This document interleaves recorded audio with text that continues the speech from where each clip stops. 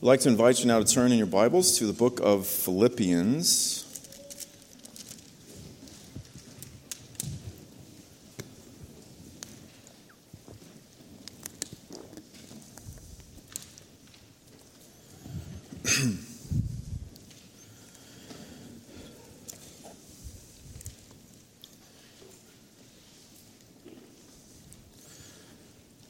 This morning we will consider Philippians chapter 1, verses 29 and 30. I would like to begin the reading in verse 27, however. So Philippians chapter 1, beginning in verse 27. Beloved, before we hear God's word, if you would, join your hearts together with me in prayer. Our Lord and our God, we lift our souls to you. We recognize that we are but sinners before your holy majesty, and yet you have chosen in your infinite wisdom to forgive us of all of our sins, to pardon our iniquities by the blood of your Son. We thank you, Father, for this deep and wonderful truth. We thank you that you have accepted us, that you have adopted us as your children, and that we now with spiritual ears listen to the voice of our Father speaking in the pages of Holy Scripture. We pray, Father, that by this inspired and fallible word that you would speak to our hearts. Father, conform us into the image of your beloved Son, your chosen servant, who laid down his life for the sheep. We pray that you would do this good work in your people to the praise of your glory. We ask this in Jesus' name. Amen. Philippians chapter 1, beginning in verse 27, beloved, this is the word of God. Only let your manner of life be worthy of the gospel of Christ, so that whether I come and see you or am absent, I may hear of you that you are standing firm in one spirit, with one mind, striving side by side for the faith of the gospel, and not frightened in anything by your opponents. This is a clear sign to them of their destruction, but of your salvation, and that from God. For it has been granted to you that for the sake of Christ you should not only believe in him, but also suffer for his sake, engaged in the same conflict that you saw I had, and now hear that I still have. The grass withers, the flower fades, but the word of our Lord remains forever. Well, verse 29 begins with the word for. For it has been granted to you. This word, as we've said many times before, and I'll say it many times, Lord willing, after this, hopefully we can learn this lesson. This word for connects what Paul says in these verses with what he said previously. It's similar to saying the word because in this context. So this, and this because of this. Verse 29, because it has been granted to you. And so what did Paul say before these verses? He said, and that from God. What was from God? Opposition to the gospel. That is what was from God. And opposition to the gospel as a clear sign of the salvation of God's people. They oppose you, but their opposition is a clear sign to you, the church, that you will be saved. All of that is from God. Of your salvation and that from God. Those are the kinds of things he said previously. Now, why is this true? Why is opposition, suffering for Christ, a clear sign of our salvation? Verse 29, because it has been granted to you that for the sake of Christ you should not only believe in him, but also suffer for his sake. Now, most of us here, I think, like receiving gifts. Children, if you're here, do you like receiving gifts at Christmas? Do you like receiving gifts on your birthday? I'm sure that you do. That's an easy answer, right? Yes, I do like getting gifts on my birthday and at Christmas. Well, Paul says that every member of the church has received a gift from God. We have received something from God, a gift. Well, this is exciting, right? What is this gift? I can't wait to open it, like at Christmas. I can't wait to see what I've gotten. Well, we come to find out here that God's gift to us is suffering.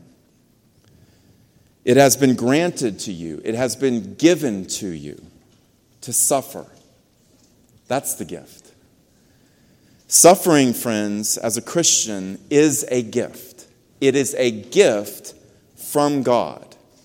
And just like when you receive gifts from others, it is a gift for which we should be thankful. If you think about what Paul says in chapter 4, do not be anxious about anything, but in everything, by prayer and supplication, with thanksgiving, let your requests be made known to God. And so the gift of suffering is a gift from God for which we are to be thankful. And let's look at how or why Paul understands the church's suffering to be a gift. The first thing is this. We should appreciate here that the suffering in view here and in the rest of the New Testament is not restricted to a particular kind of suffering, namely the suffering that comes by way of direct persecution toward the gospel. The persecution that would come as a direct opposition to the gospel of Christ. The suffering is not restricted to just that, although that is a form of suffering for sure. If we are persecuted, opposed because of our confession, because of the ministry of the gospel, that is certainly a form of suffering. Paul had just mentioned the opponents of the Philippians in verse 28. This may have included direct opposition from outside the church, opposition from, for example, the Roman culture, the ungodly Roman authorities. He may have been thinking about that. Paul himself was experiencing something like this as he was languishing in prison for Christ. Who put them there? Authorities, some authority, possibly the Roman authority. Verse 13, Paul says, my imprisonment is for Christ. And so he is suffering as a result of direct opposition to Christ, to the gospel. And so that is part of it. It could have been opposition also from within the church that he's thinking of, false doctrine or from false teachers. In chapter 3, he will tell the church, watch out for the dogs, watch out for the evildoers. What he was talking about there was false teachers, those who tried to impose circumcision on Christians as a way to be saved. And so it could have been false teaching. Paul doesn't specify that here. But when you hear suffering, when we hear suffering as Christians in the church, you might think of persecution, right? As a form of direct opposition to the gospel. You hear suffering and you think being persecuted for Christ. You might think of the kind of persecution and isolation experienced by Christians in other parts of the world where Christianity is actually outlawed. They suffer in that way. Certainly, the suffering that Paul has in mind here includes that particular type of suffering that does come as a result of opposition to the gospel, as a result of persecution.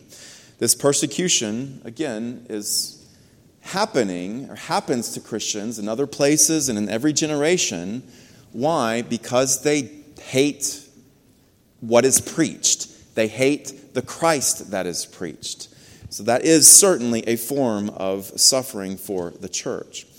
But for most of us here at Providence in Austin this morning, we don't experience this necessarily right now. And we may never experience this particular type of suffering. And so then as we hear these words from Paul about suffering, are we then excluded from the suffering that he has in mind here? Is he only talking about those Christians that are actually persecuted for their faith? Are we then excluded because we don't experience that? Are we not recipients of this gift? Well, the answer to these questions, of course, is no. The suffering that Paul mentions here is suffering that every member of the church experiences as a Christian every day of their lives until Christ comes again or until you are taken to be with him at death.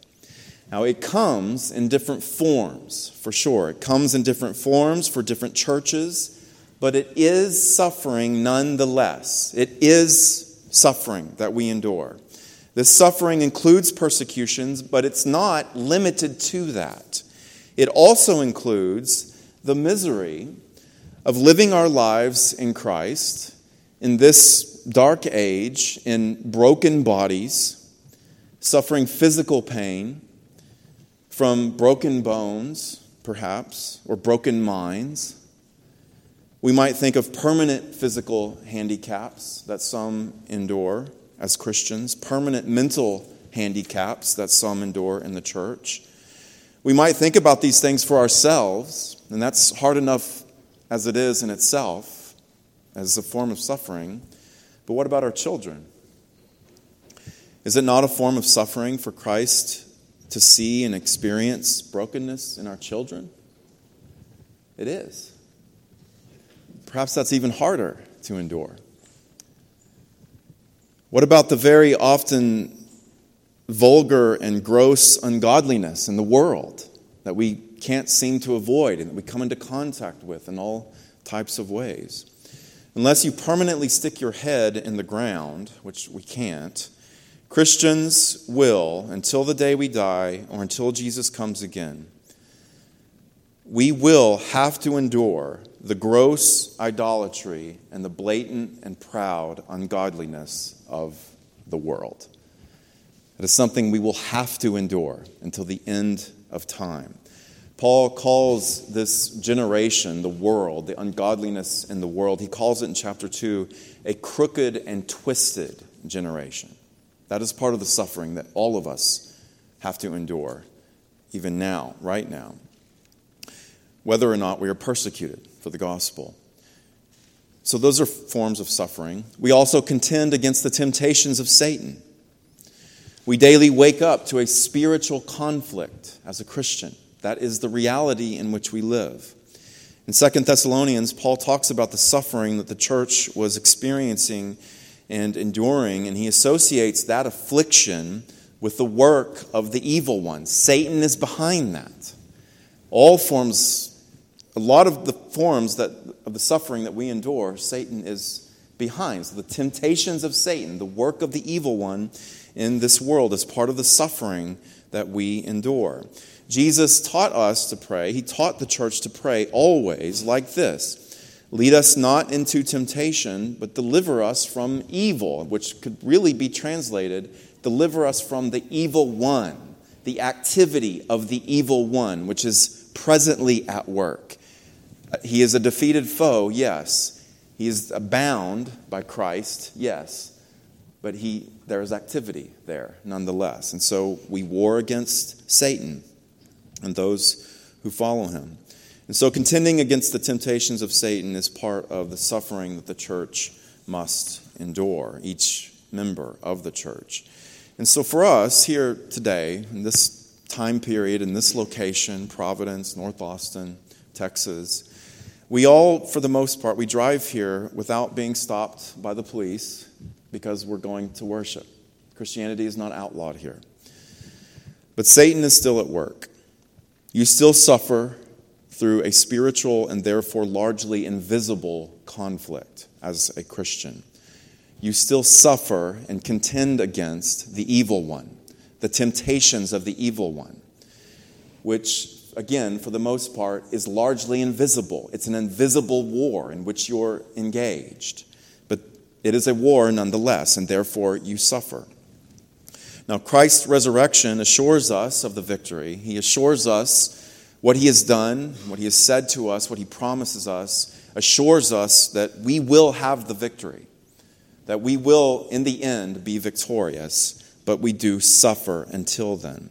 We are at war against an enemy nonetheless. Now, this reality is the reason why Paul can say in verse 30 that the Philippians, as he's writing to them, and they're enjoying their freedoms, they're enjoying not being in prison for the gospel, he can say to them while he's in prison for the gospel in verse 30 that they are all engaged in the same conflict that you saw that I had and now hear that I still have. That's what Paul said. They're in the same fight, the same struggle, the same war. Now, the word translated here, conflict, is a word that in its general use was used to refer to conflict in either the sports arena or conflict in a military setting. It is where we get our English word agony. You might think about the agony of fighting for victory in a soccer match or a football or basketball game. Or you might think about the agony, the conflict, and the pain from fighting in war in a military setting. It's that kind of agony that is referred to here on some level, because this is the word that's used for those spheres. The church, every one of us, young, old, middle-aged, married, single, widowed, we are all engaged in a spiritual conflict. All of us. Engaged in the same conflict that you saw that I had and that we all still have together. That's what Paul says. Now think about the sports arena. There's different types of players. There's different types of members on each side of the teams that compete against one another. There's coaches and players. There's trainers.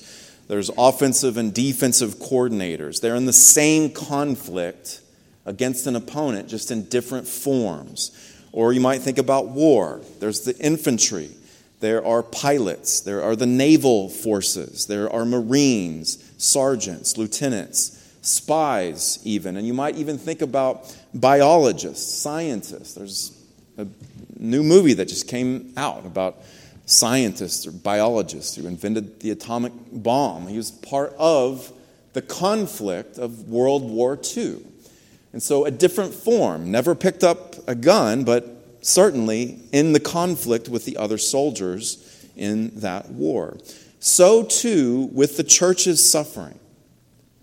Not all of us are apostles. Not all of the Philippians were apostles like Paul was here. Paul talks about the conflict that the church saw that he had and still has. Well, what did they see in the beginning, and what were they seeing now? Well, Paul began this church plant in Philippi by being imprisoned. If you look back into the book of Acts, when he begins his ministry in this city, he ends up in prison for Christ. And so this church plant, this church began with the apostle in prison, and now he's back there again, years later. And so that's the kind of conflict that they saw that he had. But they were all in the same conflict, just in different forms. And so not all are apostles, not all are missionaries or pastors, not all are persecuted for their faith in the same way that Paul was being persecuted here. But we are all, friends, each one of us, engaged in the same conflict. No matter where you are, no matter what stage of life you are in, no matter what your abilities may be presently or may not be presently, you are engaged. You are part of this conflict. You wage war with all the rest of us against the temptations of Satan, against the ungodliness of the world, against your own indwelling sin. We are all in this spiritual war together. And so suffering here includes all types of suffering. Persecution, yes, but all types of suffering that every Christian endures. The second thing is this. This type of suffering that Paul mentions here is peculiar to the believing members of the church. That is to say, this type of suffering that Paul references here is shared by the members of the church and no one else. Please understand that. This is suffering that is given by God to believers for the sake of Christ. Verse 29, to those who believe in him. It's their gift. It's not everyone's gift. It's your gift because you believe in him. Now, this is important to think about, and I'll explain it in a minute. This is important to think about because unbelievers, those who don't believe in Christ, the non-elect, and we don't know who all of those are, but there are unbelievers in the world who suffer also. Unbelievers suffer right along with believers in this world. That is a given fact.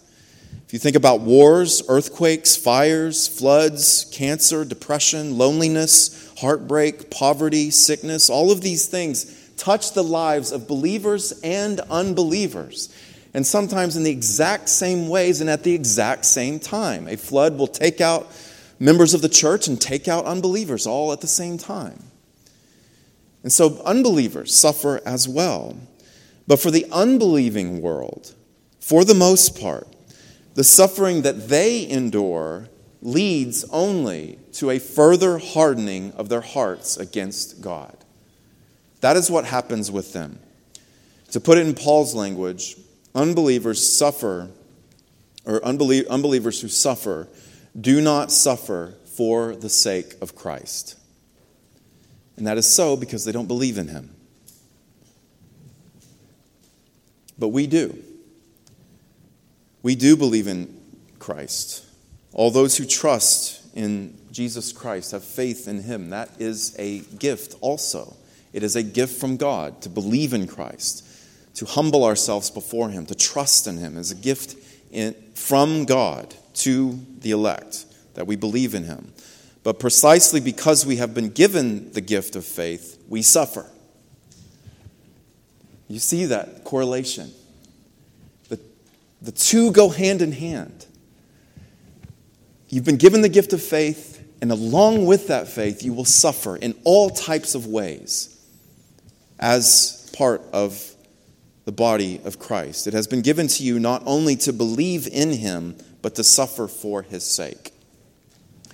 And so let's continue to think about this concept about how unbelievers are not given this gift. They suffer, yes, but they do not suffer for the sake of Christ. Their suffering, in the end, leads them to a further hardening of their hearts and their hatred of the gospel and their unbelief. But for Christians, it's different. And so let's look at this. 3 times our relationship to Christ here is mentioned. Verse 29, for the sake of Christ, for those who believe in him, we suffer for his sake. And so in union with Christ, we suffer with Christ. There is an organic union that believers have with the Lord Jesus Christ. And therefore, in Christ, we suffer with him. It is a gift to be a part of him. It is a gift to suffer along with Christ. It is part of the fellowship, the union that we have with our Lord and Savior. And therefore, all our suffering is shaped by the cross. We have been baptized into Christ, and therefore we daily take up our cross to die. We suffer unto glory. That is something that we as Christians who have been baptized into Christ experience in this age, and no one else does. The unbelievers outside the church do not experience this suffering, taking up the cross and dying daily on behalf of Christ, for the sake of Christ. And so in union with Christ, his death becomes our death. And that death is a dying to sin and to this world. It's a dying to sin, being crucified to this world, crucified to the flesh, setting aside, putting to death our sinful deeds and desires. That is what it means for the believer. To take up our cross and to put to death our sinful desires, our sinful deeds, and to crucify ourselves to the world, to the pagan, godless world. That is what Jesus did at the cross. And we go through this, friends, together, engaged in the same conflict. One member of the body suffers, we all suffer. That's how it works. And this is part of the reason why Paul will spend some time, and Lord willing, we'll look at this next week, on commanding the church to be unified. We're in a conflict together. It doesn't do us much good to be separated and to not be unified. We've got to be unified in our contest against the devil and our contest against the world. And so this is a suffering that is peculiar to the church and to the church alone that Paul has in mind here. Now, Paul refers to this suffering on the part of the church as a gift from God. Suffering for the Christian is a gift. It has been given to you because, well, why? Why is it? Can we refer to it as a gift from God alongside faith? We all enjoy trusting in Christ and trusting in his atoning work and the forgiveness of sins. Maybe not so much the suffering part, right? the gift of suffering. Maybe that's a less enjoyable gift that we've been given from God. Well, why can Paul refer to suffering as a gift? How can you refer to it this way? Well, friends, suffering for the Christian is a gift. It has been given to us. That has been given to us from God because it is the way in which God, by His Word and Spirit, conforms us into the image of His Son. It is the way in which He shapes us into something better, something more holy, something more joyful and content. That is why it's a gift. Because in suffering, He sheds away, He cuts away the dross of sin in your life to make you more like His Son. And looked at from that point of view, every Christian should recognize that, yes, that is a gift.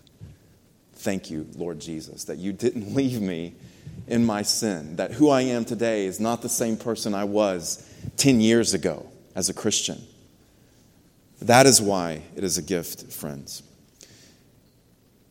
Paul talks about later in chapter 3 becoming like Him, becoming like Jesus Christ. When we suffer, God in that suffering, by that suffering, shapes us into the image of His Son. And therefore, the suffering we endure, friends, is always cross-shaped.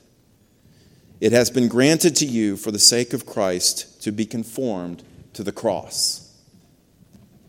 To die to yourself, to pick up your cross and die to yourself daily. That is something that not all people experience, and that is a gift that not all people have been given because they do not believe in Christ. They do not have faith in Christ. And so, let's try to, with all this in mind, let's try to tie all of this together. You as a believer in Christ may be suffering in such a way today that you think that God is out to destroy you. Or maybe this might happen to you at some point in the future. That the suffering that you are enduring feels as though it is something that is beyond what you can bear. And it is evidence to you that God hates you. He's forsaken you. This is obvious because of this suffering. The suffering is beyond what we can bear, and so we tend to interpret and think that it is obvious, this is a sign that God has stopped loving me. He has set His eyes from upon me. He is no longer protecting me. You can see this all over the Psalms, this kind of attitude. Maybe you are beginning to regard your suffering again as evidence that God has turned His back on you. Well, isn't that what they tried to convince Jesus of when He was dying on the cross? He was nailed to a cross, dying, naked, humiliated. What did they say to Him? They said, "If you are the Son of God, come down. End your suffering. If you are the so-called Son of God, His beloved servant, why are you fastened to a cross? Come down." Do we not think something similar when we suffer? When we endure suffering in whatever form in this age? God, prove you love me in this suffering. That's kind of our prayer. That's kind of our cries, is it not at times? Show me that you actually love me and in this pain. But what is Paul telling us here? What is he telling the church? The church that suffers for Christ's sake. God is not out to destroy you. Rather, He is loving you. By using your pain, your suffering, He is causing you to think and to act more like His very own Son. That is a gift. That is a gift that we enjoy, the church, and that unbelievers do not enjoy. And so again, looked at from that perspective, these should be our words. We should be thankful for these verses. In this way, friends, also, our suffering identifies us as belonging to Jesus. For those of you who believe in Him, you suffer for Him, it's evidence you belong to Him. You feel pain because of the temptations of the world, your fight against your own sin, the ungodliness of the world, the temptations of Satan. You feel pain because of that. It's because you belong to Jesus. And so it's evidence that you were adopted into His family and that God is your Father and He's loving you. It is part of our identity, friends, as God's adopted children. As Paul says here, it has been granted to you for the sake of Christ to suffer. To Christ be all praise and glory now and forevermore. Let's pray together, friends.